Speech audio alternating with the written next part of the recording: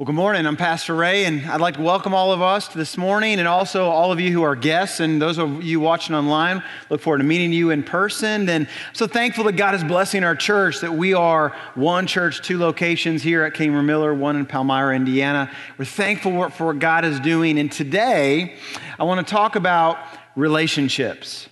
As you turn to Ephesians chapter 5 and 6 in your Bible or your smartphone or your tablet, or maybe there's a Bible in front of you or underneath your seat there, we'd love for you to look at Ephesians chapter 5 and 6. And if you don't own a Bible, the Bible in front of you in your seat back, that would be our gift to you. Take it home free of charge. Now, as a pastor, I hear on a regular basis about a relationship that has gone awry. Relationships hit all of us. I hear on a regular basis a relationship that has been about abuse, or a relationship that was hurt and it caused destruction, or a relationship that hurt somebody. We've all felt that pain, haven't we? Whether really small or really older in age, relationships are a vital part of who we are. And I wish it weren't the case, but I really truly believe that relationships destruction are happening on an ongoing basis. And it breaks my heart and it hurts me very deeply to watch so many situations happen. But there is a person who doesn't get sad, who doesn't commiserate with you. Actually, when you begin to actually jack up your relationship, he just gets revved up, that he revels in your misery. This is Satan. This is our enemy. It reminds me of my wife and our two children who they were exiting a building close to this area, and there was glass doors that they would exit out of. And my daughter had told one of our children, who always kind of trails us all the time, would you please come and make sure you're walking with us as we leave together, so she could hold the door for our two little girls. And one of them just didn't want to do it. And so she kind of sits down and begins to whine and throw a tantrum.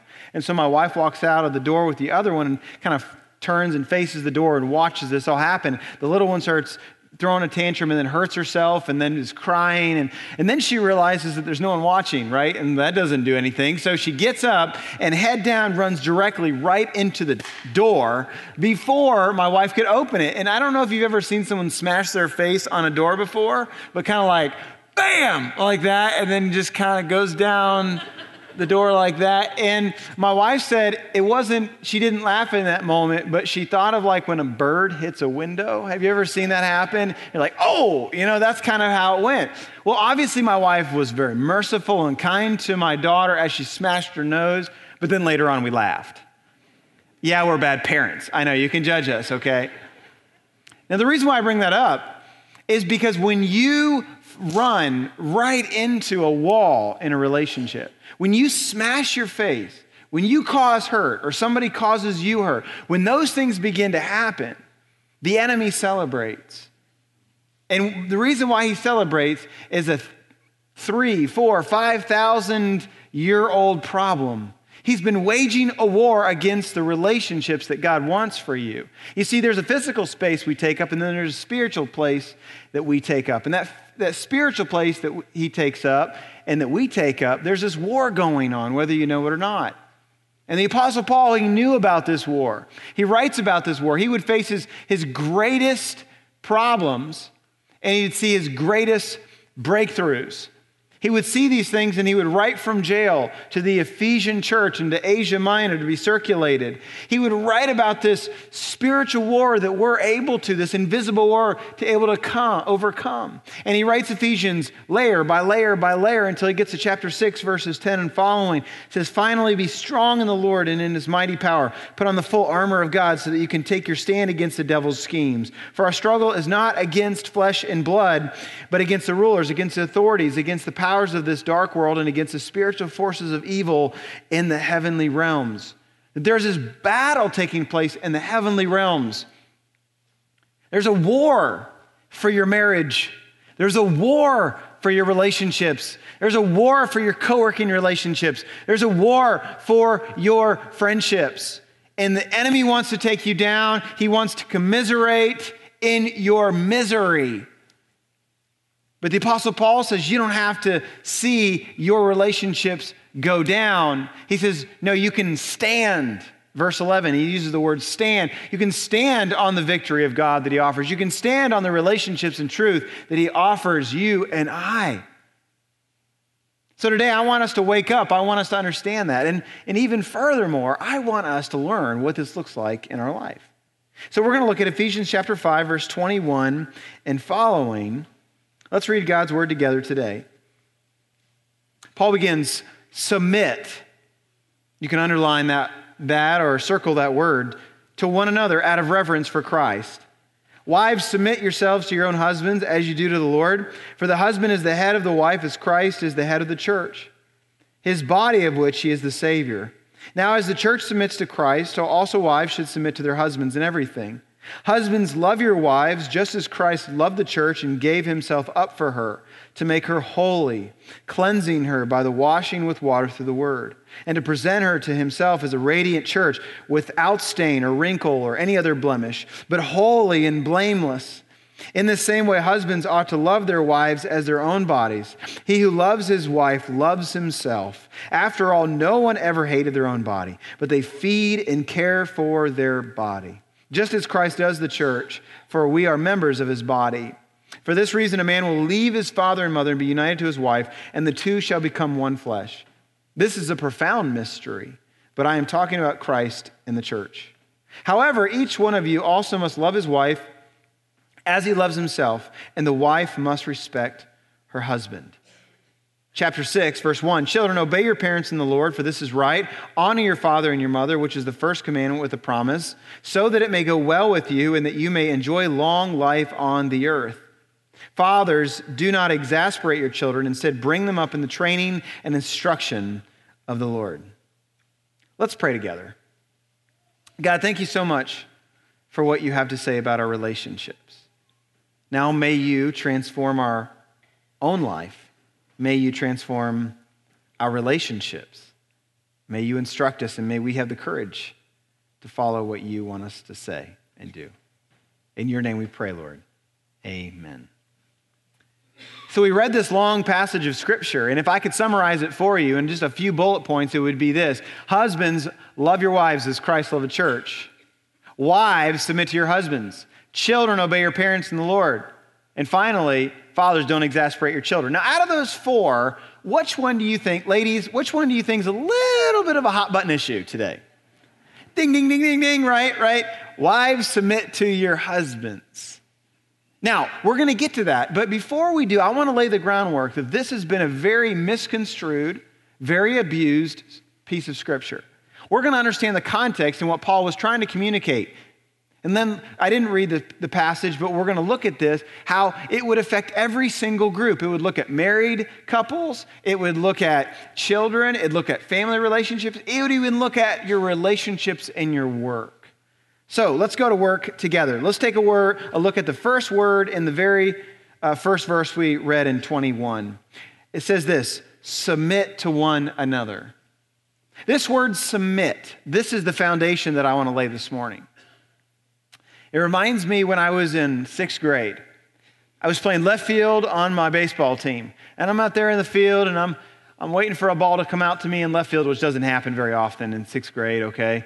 But I'm waiting out there, and all of a sudden, something completely shifted in my life. I end up looking over, and I see this girl who's also in 6th grade. And I said, I kind of feel like I need to go get to know her. That's kind of how it went in my head. And so after the game, I kind of just found her name out, learned her name, and like a shift began to happen. All these chemicals and all these hormones begin to kind of do a little bit of something in my body, and something began to happen, and that happens to all of us, right? Now, my daughters, there's two of them, and they love their stuffed animals, they love their dolls, and they think boys are icky, and I agree, boys are icky. I hope and pray they always see that, but there's going to be a shift that takes place, isn't there? And when that shift takes place and they bring a boy home, I will have already rehearsed my best Terminator impersonation. But until that day, right? Until that day, we'll know that the chemicals, the hormones, they're happening. And the reason why I say that is because that is the way God designed things. But even on a bigger, grander scope, God has designed relationships to work within the confines of this word that Paul talks about in submission. But we hear this word, submission, and we wonder, well, that doesn't really fit, and that doesn't seem natural, and what are we to do with this word? It doesn't make sense, right? Because our default answer is, well, be first, right?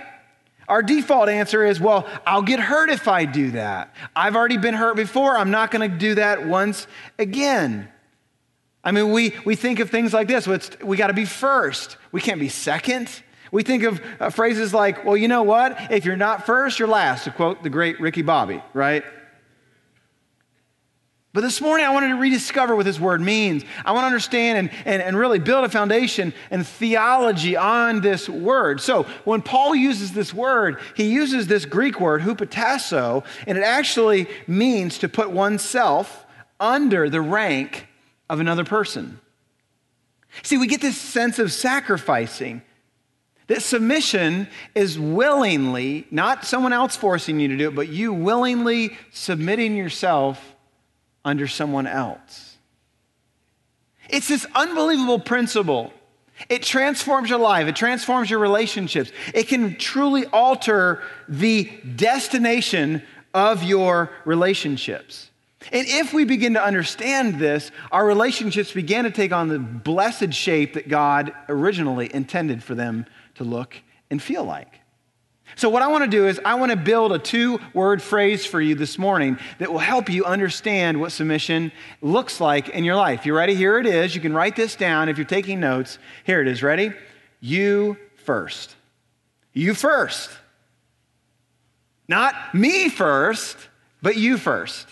That is a biblical definition today of what it looks like to submit. It's a powerful phrase, right? But when we hear you first, it doesn't make much sense to us. Why doesn't it make much sense? Well, because everything within us wants it to be me first. But submission is you first. But see, you know what doesn't make sense? It doesn't make sense for God to freely give his inheritance to us. That his free gift of grace would be offered to us for those who would receive it openly. That we get to eat at the table of God's table with him. It doesn't make sense for us to get all that he has to offer, for him to freely give those things to us, for him to give his son to us, for his son to lay his life down on the cross. That doesn't make sense. And so when we see in scope the view of his sacrifice, it doesn't look as bad or hard. You see, submission isn't submission. Sacrifice isn't sacrifice. You see, this whole idea of living, look, you first, is an opportunity to see a breakthrough in your marriage, in your relationships, in your co-working relationships, in your family. It's an opportunity to see a whole new level happen. Author Jen Wilkins, she says it this way: let our actions shout the gospel. This doesn't mean our words shouldn't, but actions preach louder than our words. You see, great relationships, great marriages, great family units, the greatest unit that God put together are built on sacrifice, not on selfishness. Now, Jen Wilkins, she is a married woman. She goes on to list, I love this, what submission is not. If you'll follow along with me, submission is not powerlessness. See, power doesn't mean authority. Those who are in authority can have more power, who are under authority can have more power through other channels or influence. Submission is not weakness. Is Christ weak? No, we would not say that. It was his strength under control. Submission is not blind. It is not indiscriminate. We're not ever to support the authority of someone running from the authority of God. Finally, submission isn't an order of authority. If that were the case, we would all try to leave these doors today and we'd all go, you first, no, you first, no, you first. We never leave. We just have a big line, right? But see, when we begin to live out this idea of biblical mutual submission, it just completely alters our relationships altogether. Often Jesus, he would teach his disciples this. He would say, look, it's not about building your own life, it's about building others' lives. Yet there, after 3 years of discipling them, they're at the Last Supper, and what are they doing? They're arguing who can be the greater. Luke's gospel says it this way, a dispute arose among them as to which of them was considered to be the greatest. And then Jesus, trying to once again point them in the right direction, he washes their feet. You first, you first, you first. The Bible says it this way, be devoted to one another in love, honor one another above yourselves. Another way, you first. Then Paul continues, and as he continues, what he's going to do is he's going to apply this principle to every single group of relationships. So you're going to be in this application. If you're a follower of Christ, if you're a follower of Jesus, then what is going to happen here is that God is going to ask you to apply this in your life. If you're an atheist or an agnostic or a seeker here this morning, this doesn't apply to you, but I would hope you would see that this could literally transform your relationship as well. So Paul, he begins and starts with married women. So here's the only time I'm ever going to tell you men here today this. Okay, you ready? Here it is. You can totally tune out this portion of my sermon. All right, like think about your golf game, think about hunting, think about whatever you want. All right, think about the meat that you're going to smoke in a little bit. You can totally tune me out. Paul begins to write to women here, and here's what he says. Wives, submit yourselves to your own husbands as you do to the Lord. Now, Paul's culture, women were treated horribly. It was so much worse than it is today. Let me give you a real quick snippet. In Greek culture, a wife's role was simply to watch children. The man had concubines and prostitutes to satisfy him all the time. That was the Greek culture. Women were looked down upon as mere servants. And then in the Roman culture of Paul's time, things weren't even any better. They would hand out divorces like candy. A man would divorce a woman for no reason at all. And so women rebelled in such a way that they would say, you know what? I'm sick of this whole scenario. So they would try to elevate themselves through battle. They stopped having children because they didn't want their bodies to change. And all these things took place. And so in the middle of all this, Paul, in countercultural fashion, he says, hey, you first. You say, live this out, married ladies. You first. Willingly put yourselves in that position. Now, this passage has been lorded over women for very long, but it's ladies willingly taking the action to see a breakthrough within the confines of a marriage. Okay, guys, you can clue back in, all right? Whatever you're thinking about now, eyes on me. Ladies, now you can zone off, all right? But guys, this is for you. Paul now begins to take the longest portion of Scripture and the whole thing to deal with married men. I'll let you figure out why he does that, okay? He starts out in verse 25, husbands, love your wives, just as Christ loved the church and gave himself up for her. Now, this kind of love, this isn't the kind of love that you give to your Wildcats or your Hoosiers or your Cardinals, okay? This is the kind of love only reserved for your bride and God. He says you are to emulate Christ. You are to emulate and sacrifice like Christ and like Christ did for the church. The same sacrifice that we see him do on the cross. If you want to do a study of this, if you want to dive deeper into this week, open the Bible to Philippians chapter 2, verses 3 and following, and just look at the sacrifice of Christ and how he emptied himself out for all of us. And then think, wow, that's what I'm called to do. You first. Paul continues, to make her holy, cleansing her by the washing with water through the word, and to present her to himself as a radiant church without stain or wrinkle or any blemish, but holy and blameless. In the same way, husbands ought to love their wives as their own bodies. He who loves his wife loves himself. If you've never done this before, today it's a great time. You can start it. In other words, guys, live out you first to your wives. And then Paul, he then kind of points out children. He says, hey, kids, now this will apply to all of us. How many of us in this room are kids, children of someone? Some of you are asleep. Okay, everybody should be raising their hands right now, right? We're all children of somebody, right? He begins to apply this. He says, children, obey your parents in the Lord, for this is right. Honor your father and your mother, which is the first commandment, with a promise, so that it may go well with you and that you may enjoy long life on the earth. See, Paul is saying, look, honor and obey your parents. Respect them as much as you possibly can. Submit, you first, to what they have called them, you've been called to do.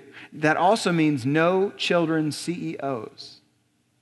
If your parents are older in age, and then it's your responsibility to respect them through giving up of resources and giving up of time to minister to them, just like they may have done to you early on in life. Maybe they didn't treat you right. But I just point back to Christ, that Christ, he treated you right when you didn't treat him right, right? And so now we're called as followers of Jesus to, you know what, I'm going to say to my parents, you first. And then Paul briefly mentions the relationship between a boss and a worker. Now, these are opportunities for a breakthrough, okay? To live out you first in your life on a regular basis. And what I want to do in the next few minutes is I want to apply this. I want to get into 21st century nuts and bolts application of what this looks like. And I want to use a couple of different images to do so. And when we begin to live out this principle in our life, the first image that we're going to see us look like and live out is a watering can. It's springtime, and we're definitely, some of us who have our gardens and things have used one of these. But when you begin to live out you first in your life, you become a watering can to the relationships around you. There's 4 areas where you can be a growth mechanism. The first one is spiritually and mentally and physically. You can be a growth mechanism for the relationships around you. So for those of you who are single, today, more than ever before in our country, there's more single people than there are married people. All of you who are single, young and old alike, you have the opportunity to be a growth mechanism for your relationships. If you're a teenager, if you're a college student, if you're a young adult, if you're an old adult, you can leverage what you have and the time that you have so that you can be a growth mechanism for those around you. You first, thinking of them before yourself. If you're an older adult and you have time and opportunity, you can leverage those things and pour into the next generation so that they can see their lives transformed and you can raise them up just like someone may have raised you up. But then we're also able to become a watering can for our marriages. To you married ladies, you can say and live, hey, you know what? You first, husband. And you're thinking, okay, now how can I be a watering can to my husband? Well, let him know you're in his corner. Let him know that you respect him. Offer up respect to him, maybe even when he hasn't always earned it. Major on the good things. Don't major on how stupid maybe he has made some choices. If you always major on all the bad things, he's never going to live up to all the good things, and he's never going to truly become the man that God has for him, ladies. You first. That's what your life should look like. The wisest man in the world once said this, it is better to live in a desert land than with a quarrelsome and fretful woman. So the word live, it actually means exist. So what the wisest man in the world is saying this, that it's better to live in a desert than with a woman that's always fighting and attacking. Now, I just want to take a time out right now. This is the point in the sermon where your elbows must be really firmly pressed to your side. We tend to kind of flare up one side or another when we are sitting next to someone we love. Maybe our elbows can lock in just a little bit tighter, like a football. You're holding a football, right? It's the anti-fumble pose. So ladies, love him, keep his best in mind, be in his corner. Know that what makes him feel loved, do those things, respect him, you first. Now, for you married men, say this with me, you first. Say this, ready? You first, that's right. It's a sacrifice like Christ did for all of us. See that Christ loves the church by going to the cross for us, by initiating the reconciliation so that our sins could be forgiven. Husbands, you're the primary servant of your wife. And this can be fleshed out in many, many different ways as we're looking to be a watering can to her. Let's just say that she has a really bad day, and she's 99% wrong. She said something, she did something, 99% wrong, and you're 1% wrong. Now, is it a good idea to point out the 99?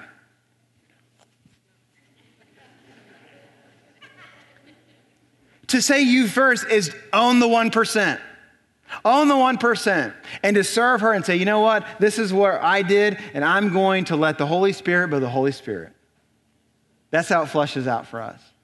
Another way it flushes out to be a watering can for your bride is to romance her.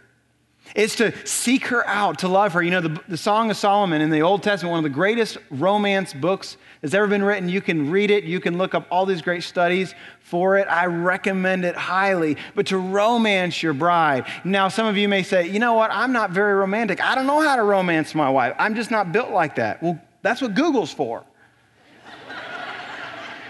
Right? You can search out some of those things and romance her. Listen to her. Seek her out. Date her. Date her. Because I promise you this, if you're not willing to, someone else will.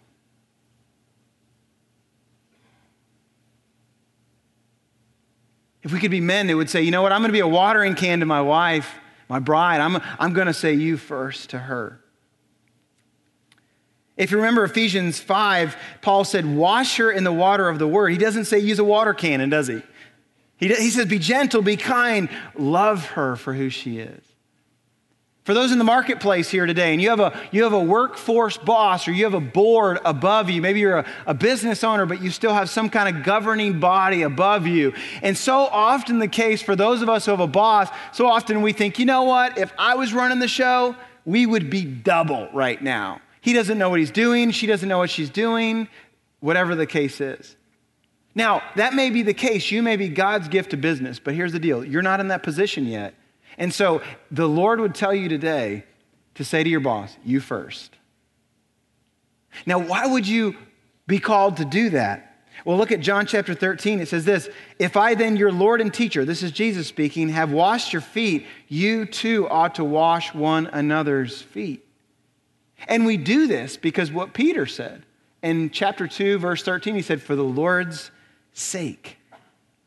Think about Christ in the garden for a moment. There he is in the garden, and he's betrayed, and his life is about to end, and a guard has got his grips on Jesus. And Peter, you know, all the passion and all the words that he had to say, he whips out his sword, cuts the guy's ear off, and you can only imagine the blood coming out and all that stuff. And Jesus says, stop. Picks the guy's ear up, puts it back on the guy's head, heals the guy. And he looks at Peter and he says, those who live by the sword die by the sword. Now, why does he do that? He does that because he's telling Peter, we're under the law. And under the law, that means that God has a plan. And you have to understand there's something bigger he's doing. So those in the workforce, may you say you first.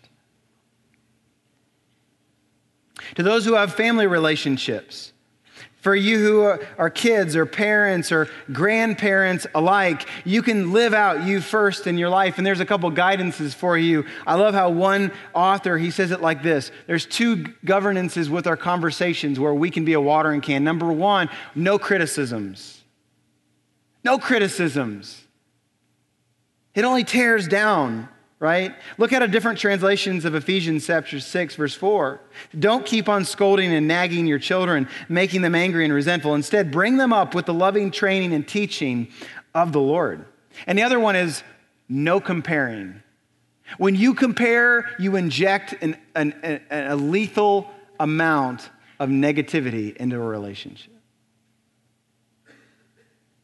So could we be a watering can to our relationships and by saying you first?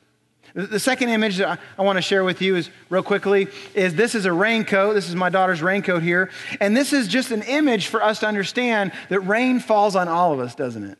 Scripture teaches us this. In Matthew chapter 5, verse 45, it says, he causes his sun to rise on the evil and the good and sends rain on the righteous and the unrighteous. You see, every person's going to face a storm. Everyone's going to go through a heartache. And what we can be when we say you first is we can be that first barrier to everyone that we're in relationship with. Taking the heat, taking the whatever's coming down. For those of you who are in a single relationship, or those of you who are single and you're dating, how can you better protect the person you're dating? How can you protect your marriage? How can you protect your coworkers? I tell our team this all the time: no gossip, no surprises. How can you say you first and protect the other person? And then the third image that I want to show you today is a globe. You see, when you begin to say you first in relationships, you show the love of Christ to a hurting and broken world. When all the world is saying, you know what, it's me first, and grappling for power and grappling for this and trying to get a leg up, Christ says, would you be the antithesis of that? And we demonstrate his love to the world. Scripture says in 1 John 4:7, let us love one another, for love is from God. But this is hard, isn't it? You know, we hear the old song, you know, what the world needs now is love, sweet love. And it's certainly the case. It's more broken than maybe it feels like than it has in a long time. But as the world continues to spin, what I think about is what if we could just soak it with the love of Christ by saying you first. There's so many barriers, there's so many struggles, and there's so much that we've been hurt by and damaged by, but could we have this attitude? Could we ask the Lord to do that in our life? But it's a steep order, right? It's a steep order. That's why someone invented this technology we're actually going to provide for each of you to help us out with this whole thing. It's a little bit of a satire piece for you, but Lifeway Resources announced a new modification kit that allows Christian drivers to hide their car's ichthus fish decal from view at the push of a button. It looks like this. There it is right there. It includes dashboard button for retracting one's Christian fish at will. Want to cut somebody off, but worried about being a bad witness? Now you can slap the red button on your dashboard and a small panel will rotate on your bumper, hiding the fish from view, the spokesperson said. So if you ever want to, in traffic on 65 or 264 or whatever, and you want to go on the shoulder like we all want to do, you know what? You hit that button and you can do all you want. It's good. Now, I'm just kidding, right? But what Christ calls us to do is say to you first. You first. But in order to do this, every single one of us has to get to a point where we're willing to trust that God's got it all in control. Because if you don't trust that God's got it under control, guess what? You're going to want to take it into your own hands. And when you take it into your own hands, what's going to happen is you're going to not want to say you first, because you're going to want to control the situation. But if you say, you know what, God, I trust you with this relationship. I trust you with this friendship. I trust you with this co-working relationship, whatever the case is. I trust you first. Even when we've been maybe abused or even when we've been hurt. And I never say to ever put yourself in a situation where you're ever being abused and continue to do so. That separation needs to occur. But what I'm saying is maybe we've been abused in the past and we're afraid to say you first. We need to be able to say, you know what? God, we trust you. And when we begin to say, God, I trust you, maybe we're able to get in the car on our ride home and we're able to look at our wife or our husband. We're able to look at our wife and say, you know what, sweetheart? I've failed. We need to restart this thing. Could we do it today? Maybe you need to get in the car and you look at your husband and you tell him, honey, look, here's the deal. I've been Attila the Hun, okay, way too long. And today's a new day. I've blown it. Would you forgive me? Let's start it over. Maybe you're a child here today and you've disrespected your parents for so very long. And you've been bucking them your entire life. And maybe you need to go home today. You need to call up your mom, your dad, and you need to tell them, Mom, Dad, I've bucked you for my entire life and it's time for me to say you first. Maybe it's a coworker and tomorrow morning you need to go to them and you need to tell them, you know what? I'm for this organization. I'm for this company. And as long as God has me here, I'm your best friend and I'm your greatest fan. How can I help you succeed? You first. It's when we do that we demonstrate to the world the love of Christ and we trust